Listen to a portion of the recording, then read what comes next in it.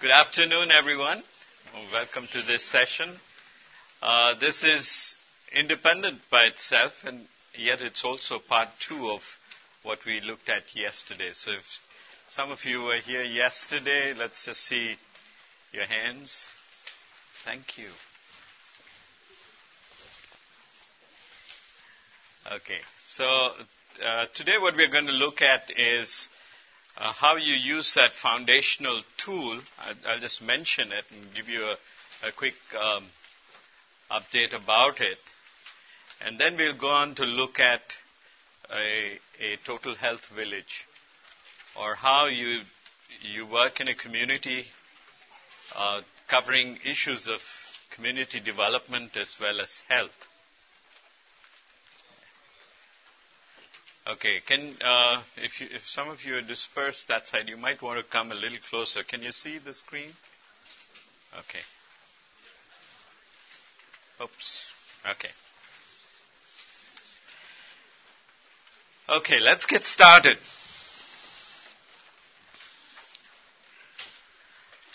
I want to start with a little parable. And the parable is about this village that lived up on top of a hill. Do you see those guys there?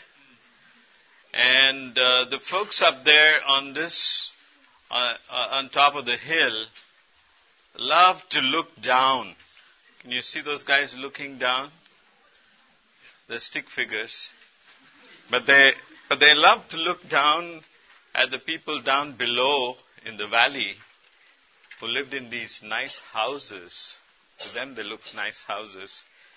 And they were quite fascinated with all the activity that they had there. They seemed to be happy. They were going up, and they got in here, and they suddenly seemed to come up on top. Whoa, that wasn't me. And so they spent a good amount of their time just looking down at the people below. And just to give you a closer view of it, you can see a close-up of those folks. So let's see if we can get an even closer close-up. It's kind of out of focus there. But, they were really obsessed with these guys down below, in the valley below. Maybe this is too close. Is that okay? Try and talk softly. Anyway, the whole life of these people down in the valley below seemed to captivate the people on top of the hill. And they spent a good amount of time there. And they would call the others, come and have a look at this. These guys look so happy. Why don't you come and look? And sometimes, someone would get too close and say, what did you say? And then all you hear is, as the guy fell over and hit the ground. But an interesting thing happened as soon as the guy hit the ground, because the people on top of that building in the valley below, someone would give a shout, man overboard! And then they would run out and go and pick the chap and take him to hospital. And soon enough, another one would fall. And again, they would shout out and say, man aboard! Or on the ground, really. And then some more would come out and get him. And in due course of time, they improved their technology. First, they're just carrying them and got a little muddy and messy with all the blood sticking onto their clothes. So they switched then to having appropriate technology added on. And so they used wheels, and then they took the guy to hospital. They even put a pillow under his head and had his hands folded over. And then they improved further. They got an ambulance. And soon they even got a helicopter, because all of this good work that was going on and a very efficient system in place, and it had completely developed into a beautiful system. People being taken, and even the monitoring and evaluation expert The monitoring and evaluation people always have gaps. I don't know for what reason. But he's doing online data analysis. Can you see him collecting? They're collecting information about this guy, and this chap's handing it over. So a whole system of handing out and follow-up systems that were in place, and the helicopter providing appropriate oversight to this whole program. And then, of course, you can't do anything without having total quality management and continuous quality improvement. And with all of this stuff,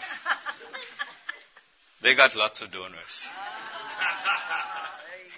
And they got even more donors. And then even more donors. So, of course, they expanded the program. And they expanded the program, lots of jobs, a lot of opportunities. You see, they've added, lots of jobs, lots of people doing maybe the same thing that one guy was doing earlier. And the whole system, the monitoring evaluation guy is still there.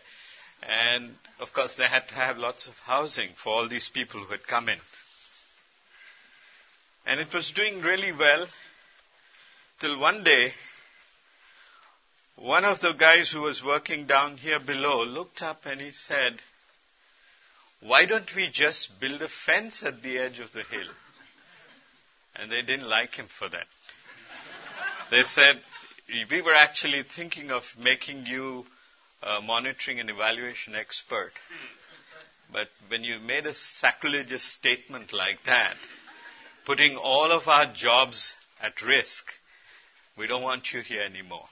And so he was thrown out of the village. And of course, not to be deterred, what he did was he got a whole lot of ladders and tied them up. And he went up to that village. And he went there and sat with the villagers.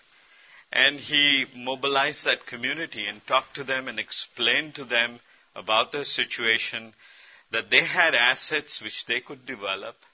They had opportunities that they could build on. And he spent some time and then he mobilized them to build a fence. So they used their own resources and they built a bamboo fence right at the edge there. And that immediately reduced the number of people who were falling over the cliff. Now, in the valley below, that created a bit of a problem because they had a lot of infrastructure and lots of trained people. So they then decided then that they should divide the job. So if someone fell and broke the right hand, there would be those who were responsible for that. If he broke his left hand, there would be others. If it was a woman who fell, then there was this group of women who would handle that. If it was the back that broke, there was somebody else. So they had to go into super specialization to keep themselves occupied. Does that sound familiar? Okay. Now time passed, and there were still some people who were climbing on top of the fence.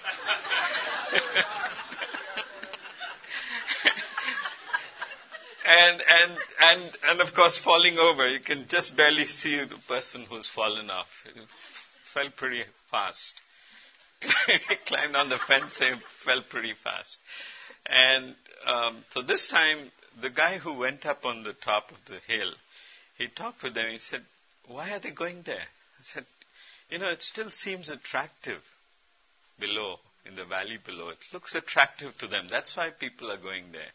So this time, he mobilized them again. And he built a second fence. Can you see the second fence? And this time they trusted him. So they made a really big fence so that it was very difficult for anyone to climb up on top of the fence. And that reduced things a great deal, the number of people falling down. And then they started developing this side.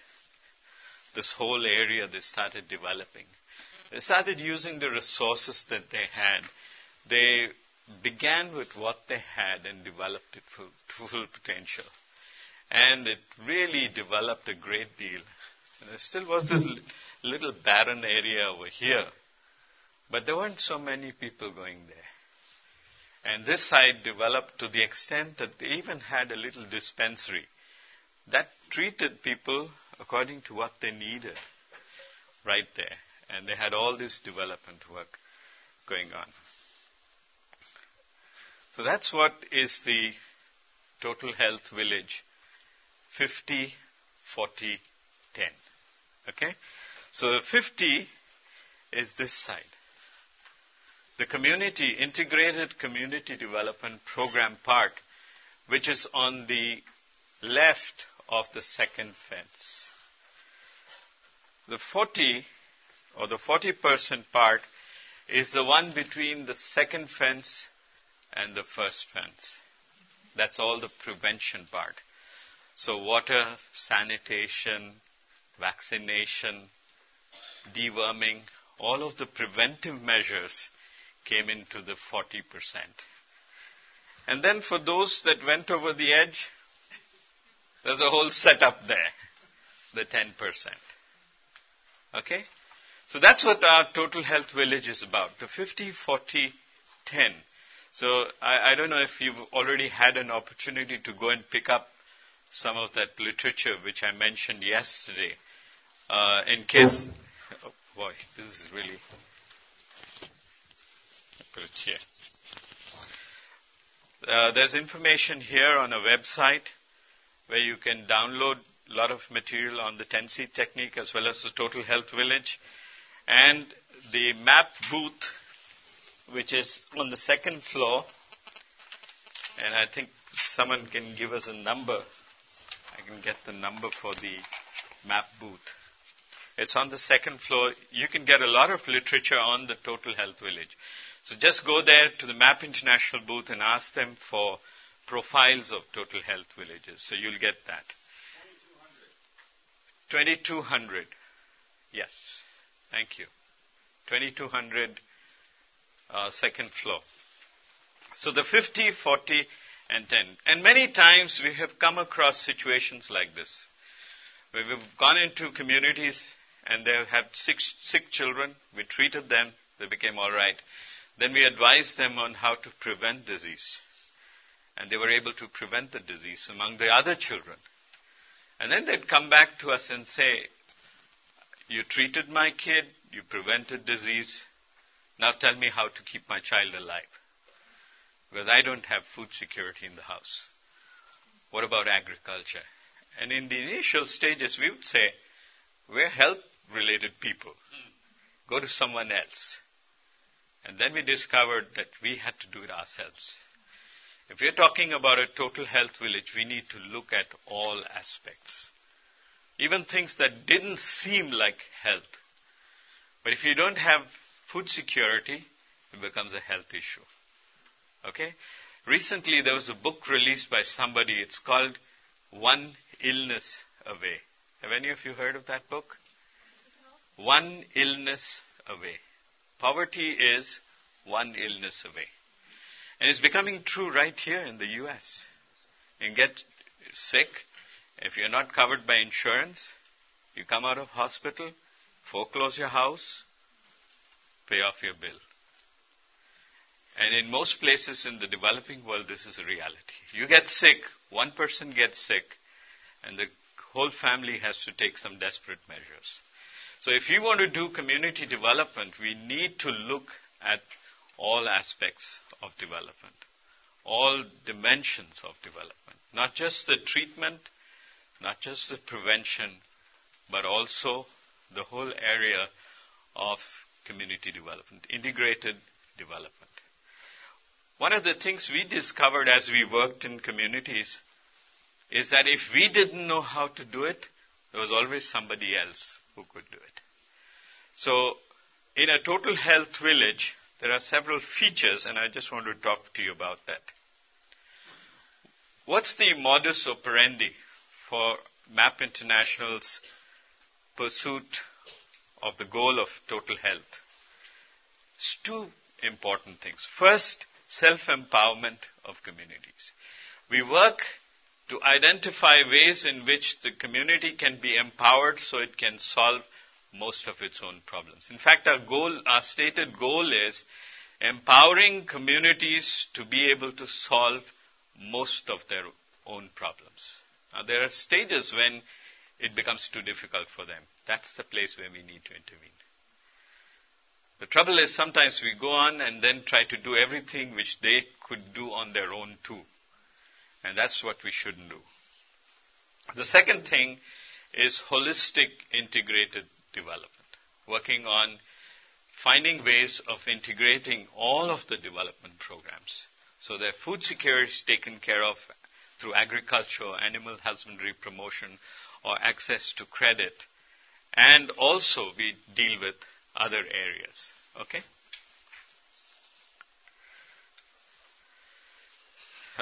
The goal is for them to take ongoing comprehensive action to improve their health and well-being. There are 7 criteria which are critical to a total health village, and I just want to list these one by one. The first one is to work in defined communities. Somebody asked me yesterday, what about urban areas? We can work the same programs in urban areas, but you should be able to define where the community is. Now, in an urban area, it's not necessarily the place where they live, but it's what they're associated with for their earning. So you might actually have 4 groups, even in a small slum, because some are workers, some are domestic workers, and some are employed somewhere. So you need to look at each one as a separate group. But in a rural area, it works perfectly because the village is clearly defined. You have a boundary for the village. You have, you know what resources are there as part of that village in that area. So work in definable communities. Second, we focus on self-empowerment strategies. What is empowerment? What is empowerment? Does anyone know what empowerment is? Feeling you have the authority and the ability to make change. A feeling of authority and the ability to make change. It's a progressive thing where they are released and developed to grow to full potential. There are so many growth restraints on people. They're prevented from being empowered. So one of the things we did was we contacted major organizations in the United States who were in development work for a long time, predominantly Christian. And we asked them about empowerment. We said, how do you empower communities? What do you do to empower communities? What are the critical factors of empowerment? And an interesting thing happened. The big agencies did not even respond. Okay? Because they had lots of funding and they didn't have to bother with empowerment. And so we kept calling them. And we said, why are you silent about empowerment? I said, it doesn't feature in our programs.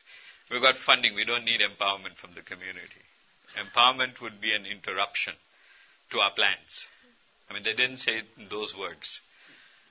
Okay? We found that the smaller the agency, the greater the dependence on empowerment of the community they were serving. So we took all this information and using the set theory, we added this information, we passed it on to a secular university, Emory University in Atlanta. We asked them to analyze all the data that they got from these agencies, different agencies, the ones that responded. And they said empowerment is dependent on 4 things. This is what emerged. 4 things. So it's very interesting. First is the extent to which you control your natural resources. Secondly, the extent to which you control microeconomic decisions related to yourself and your family. Thirdly, the extent to which you controlled micro-political decisions related to yourself and your family. And fourthly, the extent to which you had control over your health. And it's very, very interesting. We actually have a tool that can measure empowerment. So the extent to which a community is progressively empowered shows you how much they can take care of themselves and their lives. So focus on self-empowerment. Number 3, we have clearly defined project life cycles. You don't go in there and work forever. And you don't go in there and just work for 1 year and come off. We have found that 5 to 7 years is a good time period for engaging with the community. Because you need to deal with and strengthen some of the structures there in the community. And it has to be done in such a way that you, right from day one, are empowering and handing over things to the community so that they are not dependent on you. So clearly defined project life cycles and times when you will get in, when you will get out. Number 4, we have holistic approaches. Now the word holistic has fallen into disrepute because of people from California. So you go to California and they say, what are you doing holistic? And it's yoga and all sorts of, Reiki, and I'm looking at your aura and all of that stuff. So steer away from that. When we say holistic, we mean integrated development that brings the empirical, that's the physical, and the spiritual together. Okay? So that people might develop and grow to their full potential. We define transformation or transformational development as progressive, permanent, God-intended change. That's what God wants from each one of us. That's why Paul said, I labor hard till I see Christ formed in you. That you might grow to the fullness of the stature of Christ. Okay? So that's his intention. Now I worked in China, so you can't have God in a definition there. So I had to change it to progressive, permanent development to full potential. And that means the same thing. What is empowerment? Progressive, permanent release to develop and grow to full potential. It all links up. So holistic approaches that cover the empirical in an integrated development way and the spiritual. But we also focus on children. Why do we focus on children? The child is the future in the present. So when you focus on children, not only children, we focus on the whole community, but we are consciously focusing on children because the child is the future in the present. And when you focus on children, you're futuristic and sustainability oriented in your planning. Number 5, it's about partnerships. As the lead agency, you don't have to do everything that needs to be done. Enter into partnerships of like-minded people who can do what they are required. One of the things we discovered when we were looking at agriculture, it wasn't one of our strengths. We started searching, and you know what we discovered? There were government agriculturists in the area who were so discouraged because nobody valued them. Sometimes because they didn't know much. So we encouraged them to go and learn more and then come back, and we built them up. And it was tremendous. They were just so excited. It was enhancing for them, a local government official, feeling valued and built up. And that's what we should be doing. When we are in a place, if we are not building up and developing all other people, what's the purpose of our being there? Entered into partnerships. We made sure whatever we were doing did not have just touchy-feely results. We could actually measure things. So we have worked on measuring empowerment, I told you. So we have an index called the CCEI. All these things sound nice with acronyms. If you're in an NGO and you can't rattle off at least 200 acronyms, you're not worth your salt. Did you know that? Okay, so CCEI stands for Corporate Community Empowerment Index. And then as Christians, we wanted to know, what about the values that have changed? Have they become better people, or have they just become richer, and are they spending the money on something else? Have they become better people? So we developed another index called the VCI. So that's 2 down, 198 to go. Pick the acronym somewhere else, okay? Oh, THV, that's 3 down. So 197 more that you have to learn. Okay, so the VCI stands for Value Change Index. Very simple tool, again, to look at that. And then we wanted to also know if people are coming to the Lord or not. Are they coming closer to the Lord or not? So we've developed tools for that, participatory tools on how to assess as those things also. And then finally, 7, it has to be a cost-effective intervention. So we try to break down the costs as much as possible, bring it as low as possible so that it's easily emulatable. It's not high investment. It should be low input kind of programming.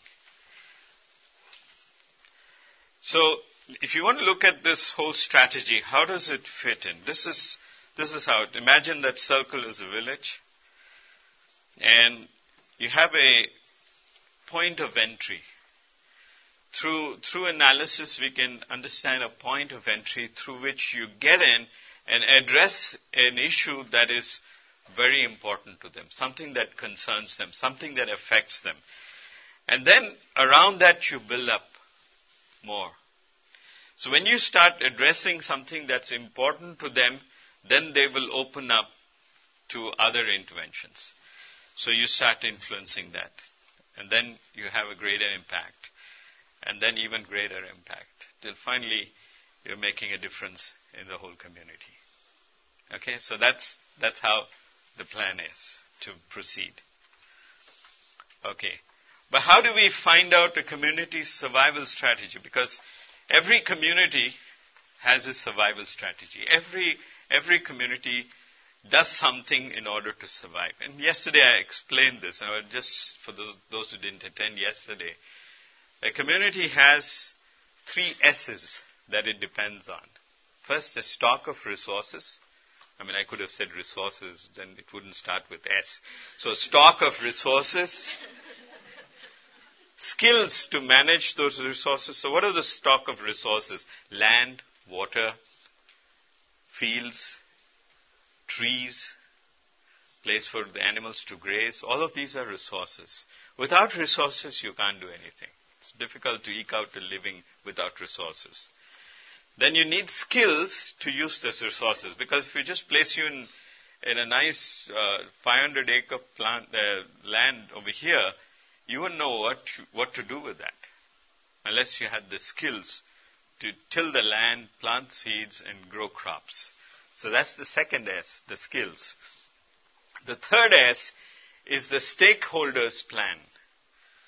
The people who went to that community in the beginning, they had a plan, and that's the third S. And as they continue in life, things fall out of their capacity. Between themselves and outsiders, there are things that they cannot do.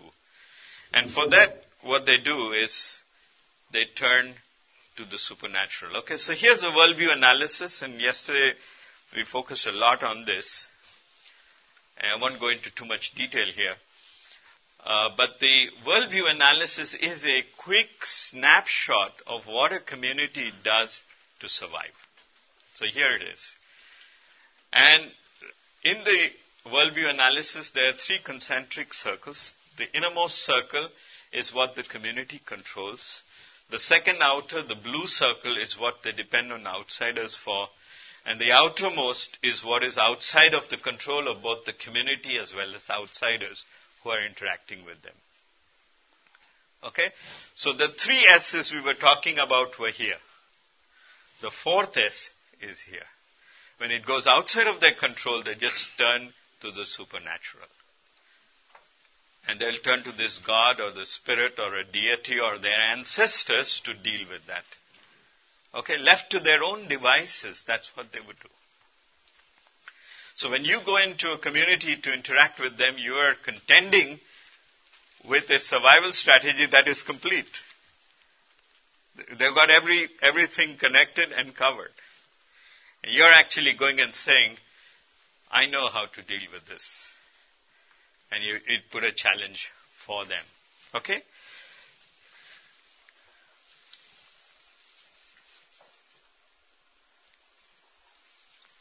So how do we work in a community? Time is moving forward. So I want to share with you, first is, the entry point sometimes could be a disease. So you deal with the disease. Then you talk further on how to prevent it. But you're also dealing with the development part, the integrated, holistic development part. And that's how you're working in a whole community. But in order to succeed in a community health program, which is holistic and dealing with the empirical as well as the supernatural, we have what is called the W3P6 strategy. You want to hear about it? Okay. That's why you're here. Okay. So let's start with the W3 first. The W3 part has first the works. So once you've got the community's needs analyzed, it will be in the form of a worldview.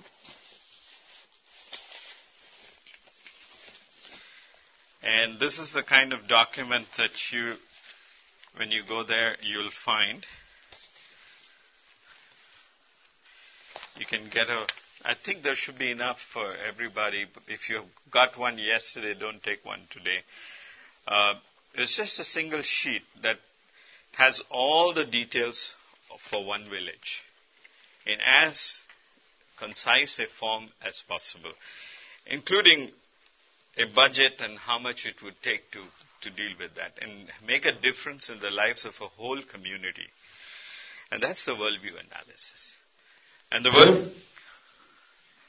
worldview analysis, can someone just turn the volume down a little bit maybe? Is it possible? Who's handling the volume? Okay. You moved, so I thought maybe you knew. All right. Sorry. Okay. So this is the worldview analysis. And the worldview analysis, you'll find numbers based on the priority. And the priority numbers are linked with the development strategy below. So this is a pretty concise document. All you need is one, and keep studying it, and you'll find out how it works. So we respond to the needs of the community through works. So it's actually development strategy on what you need to do to address that. So the work is very important. Working in the community. And James talks about that. Someone comes to you sick and cold, don't just say, I'm praying for you, brother. And the guy is shivering away and you haven't done anything for him. So works is very important. But many organizations stop with works. And they leave it there. The second W is very important. The words. The words that need to be appropriate to the needs of the community. The words are a response to the needs of the community. The words are linked to open windows in the needs of the community. Now, if you go back a couple of steps and look at the worldview analysis, the areas in the outermost circle where there are many seeds or circles, so small circles, those are areas of vulnerability. And I asked a question of the group yesterday. Let's ask you guys, have you ever lost anything in your life? Yeah? Let's see a show of hands. Oh my God, lots of people with losses. Okay. How many lost something and then found it? Okay. Let me tell you an eternal truth. You searched and searched and searched, and you found it in the very last place you searched. Why? I've had some people say, I can't figure that out. I wonder why I stopped searching. You stop searching when you have found. So areas which are within your control, you don't turn to God for. Isn't that true of us? When everything is good, you don't pray. And if you're a student, you pray real hard before the exams, especially if you didn't have, when you were partying or something and you didn't have enough time to study, that's when you're praying the hardest. Because basically we came from being heathen, isn't it? We use God as a utility. And I had God in a small g, because we treat God as a utility. We go to Him when we need Him. Okay, let's get back to where we were. So first works, then words. Now as you begin to work with the community, they will begin to ask you questions. What about this? Why are you doing this? Why are you saving? Why are you caring so much? And those will be the opportunities for you to witness to them. Now you don't need to change your voice, and we have a tendency to do that. Oh thou that, when we're talking about God, we go a couple of pitches higher or lower depending on where your voice is. And and then we just change the way, and our demeanor changes. We become very holy and all that. So there's no need to give, chapter and verse. Just talk to them. If it's about floods, you can talk about floods. It's about caring. You can give them a story of the Samaritans. But if you're in Cambodia, don't ever use Vietnam as an example for Samaritan. I know a friend of mine who decided to make a very realistic story in Cambodia, and he decided to show the Vietnamese as the Samaritan. And the people wouldn't listen to the story. They said, it cannot be true. A Vietnamese will not help a Cambodian. And the story was stopped. So the guy never got to say it. But spontaneously, right there, you got opportunity for the words. And finally,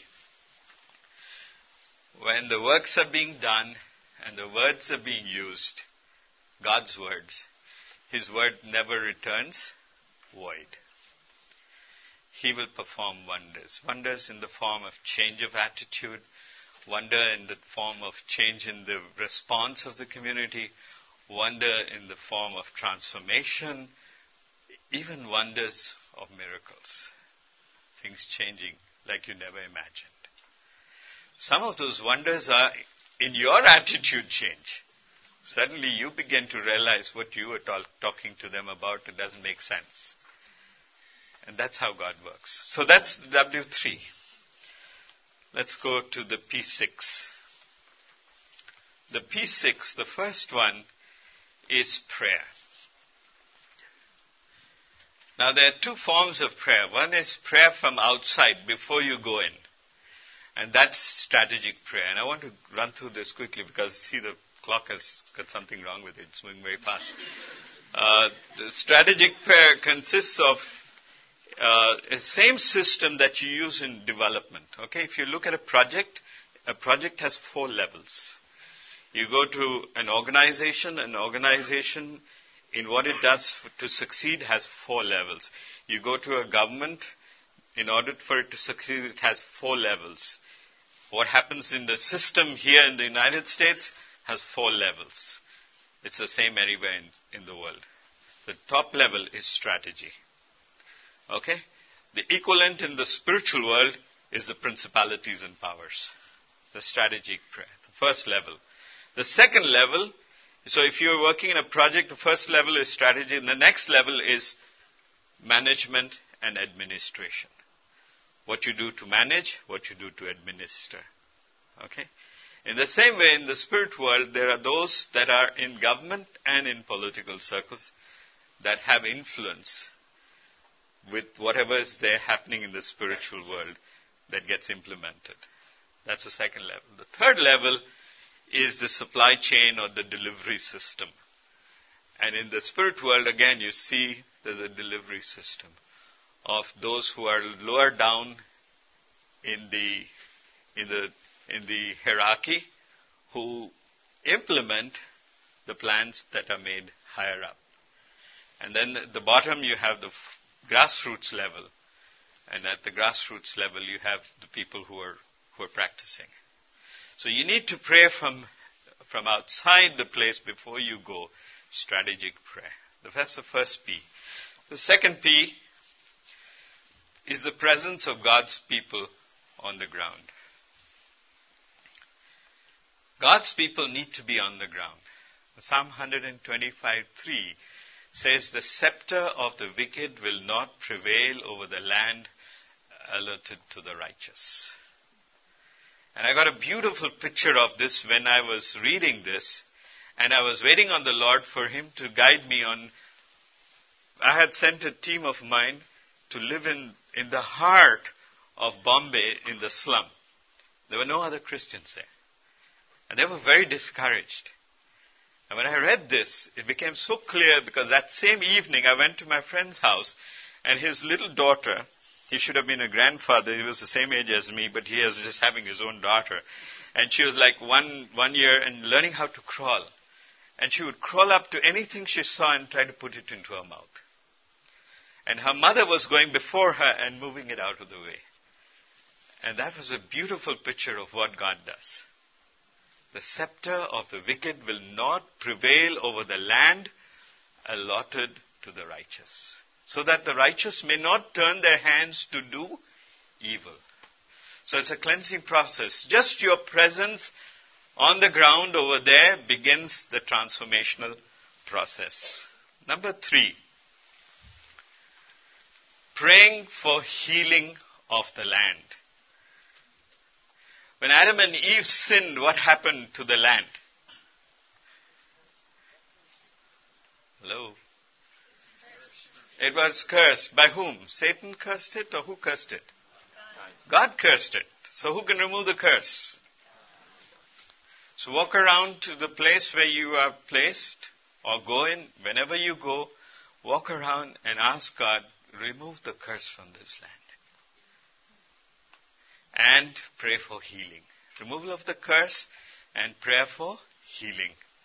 If my people who are called by my name, 2 Chronicles, will humble themselves and pray, I will hear their prayer and forgive their sins and cleanse and heal their land. Okay, so that's a promise.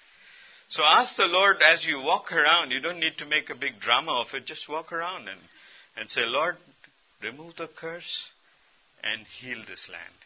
You've given it to us to work. Let the people here know that God's people have been here. For, what does the scripture say? All the place where your foot has put it, where you put your foot, I give to you. All right? Number 4, plans of action to be implemented. Now, these are the works. In what you're doing in the development needs of the community, address them professionally, not in a top-coat job. This is professional addressing of needs of the community. Number 5, I hope I'm not scaring some of you. Number 5, powers of darkness confronted. Jesus gave a very strange example. He said, if you want to rob a house, what do you have to do? You have to bind the strong man of the house. Otherwise, he'll hit you. He'll defend his home. Right? And he also said, what you bind on earth will be bound in heaven. What you loose on earth will be loosed in heaven. And as soon as you start the first 4 things, be sure there will be attacks on you. And when that attack begins, greater is he who is in you than he who is in the world. Okay, that's why David said, thy word have I hid in my heart that I might not sin against you. Make sure you have enough scripture to strengthen you as you move in. And bind the powers of darkness. And the sixth P is participate with God in the creation of a new Jerusalem. Okay. Now, somewhere there I have the scripture, and I must try and read it to you as my time ends here.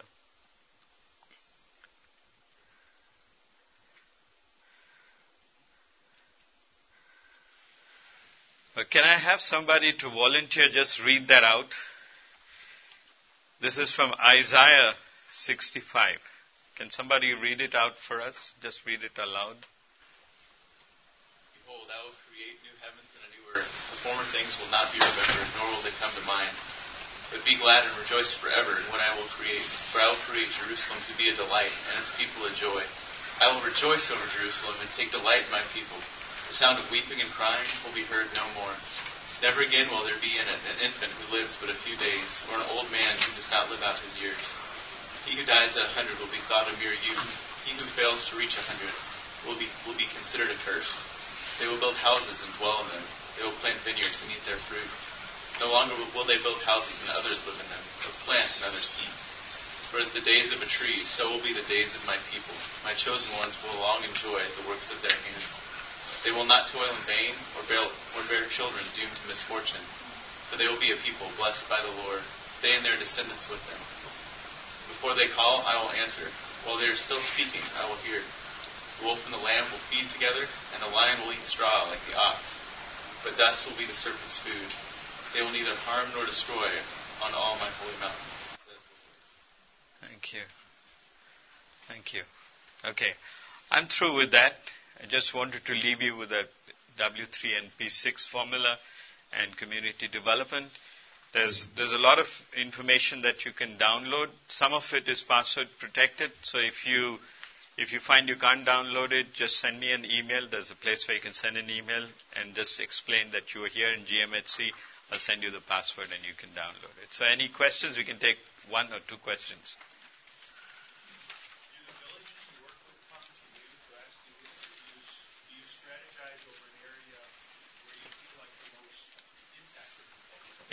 We pre-select areas based on the areas of our strength, which is diseases first. So for Latin America as well as for Africa, we've focused on neglected tropical diseases. So that's our focus area. On that basis, we identify an area which is most needy, and then we begin our interaction with the community.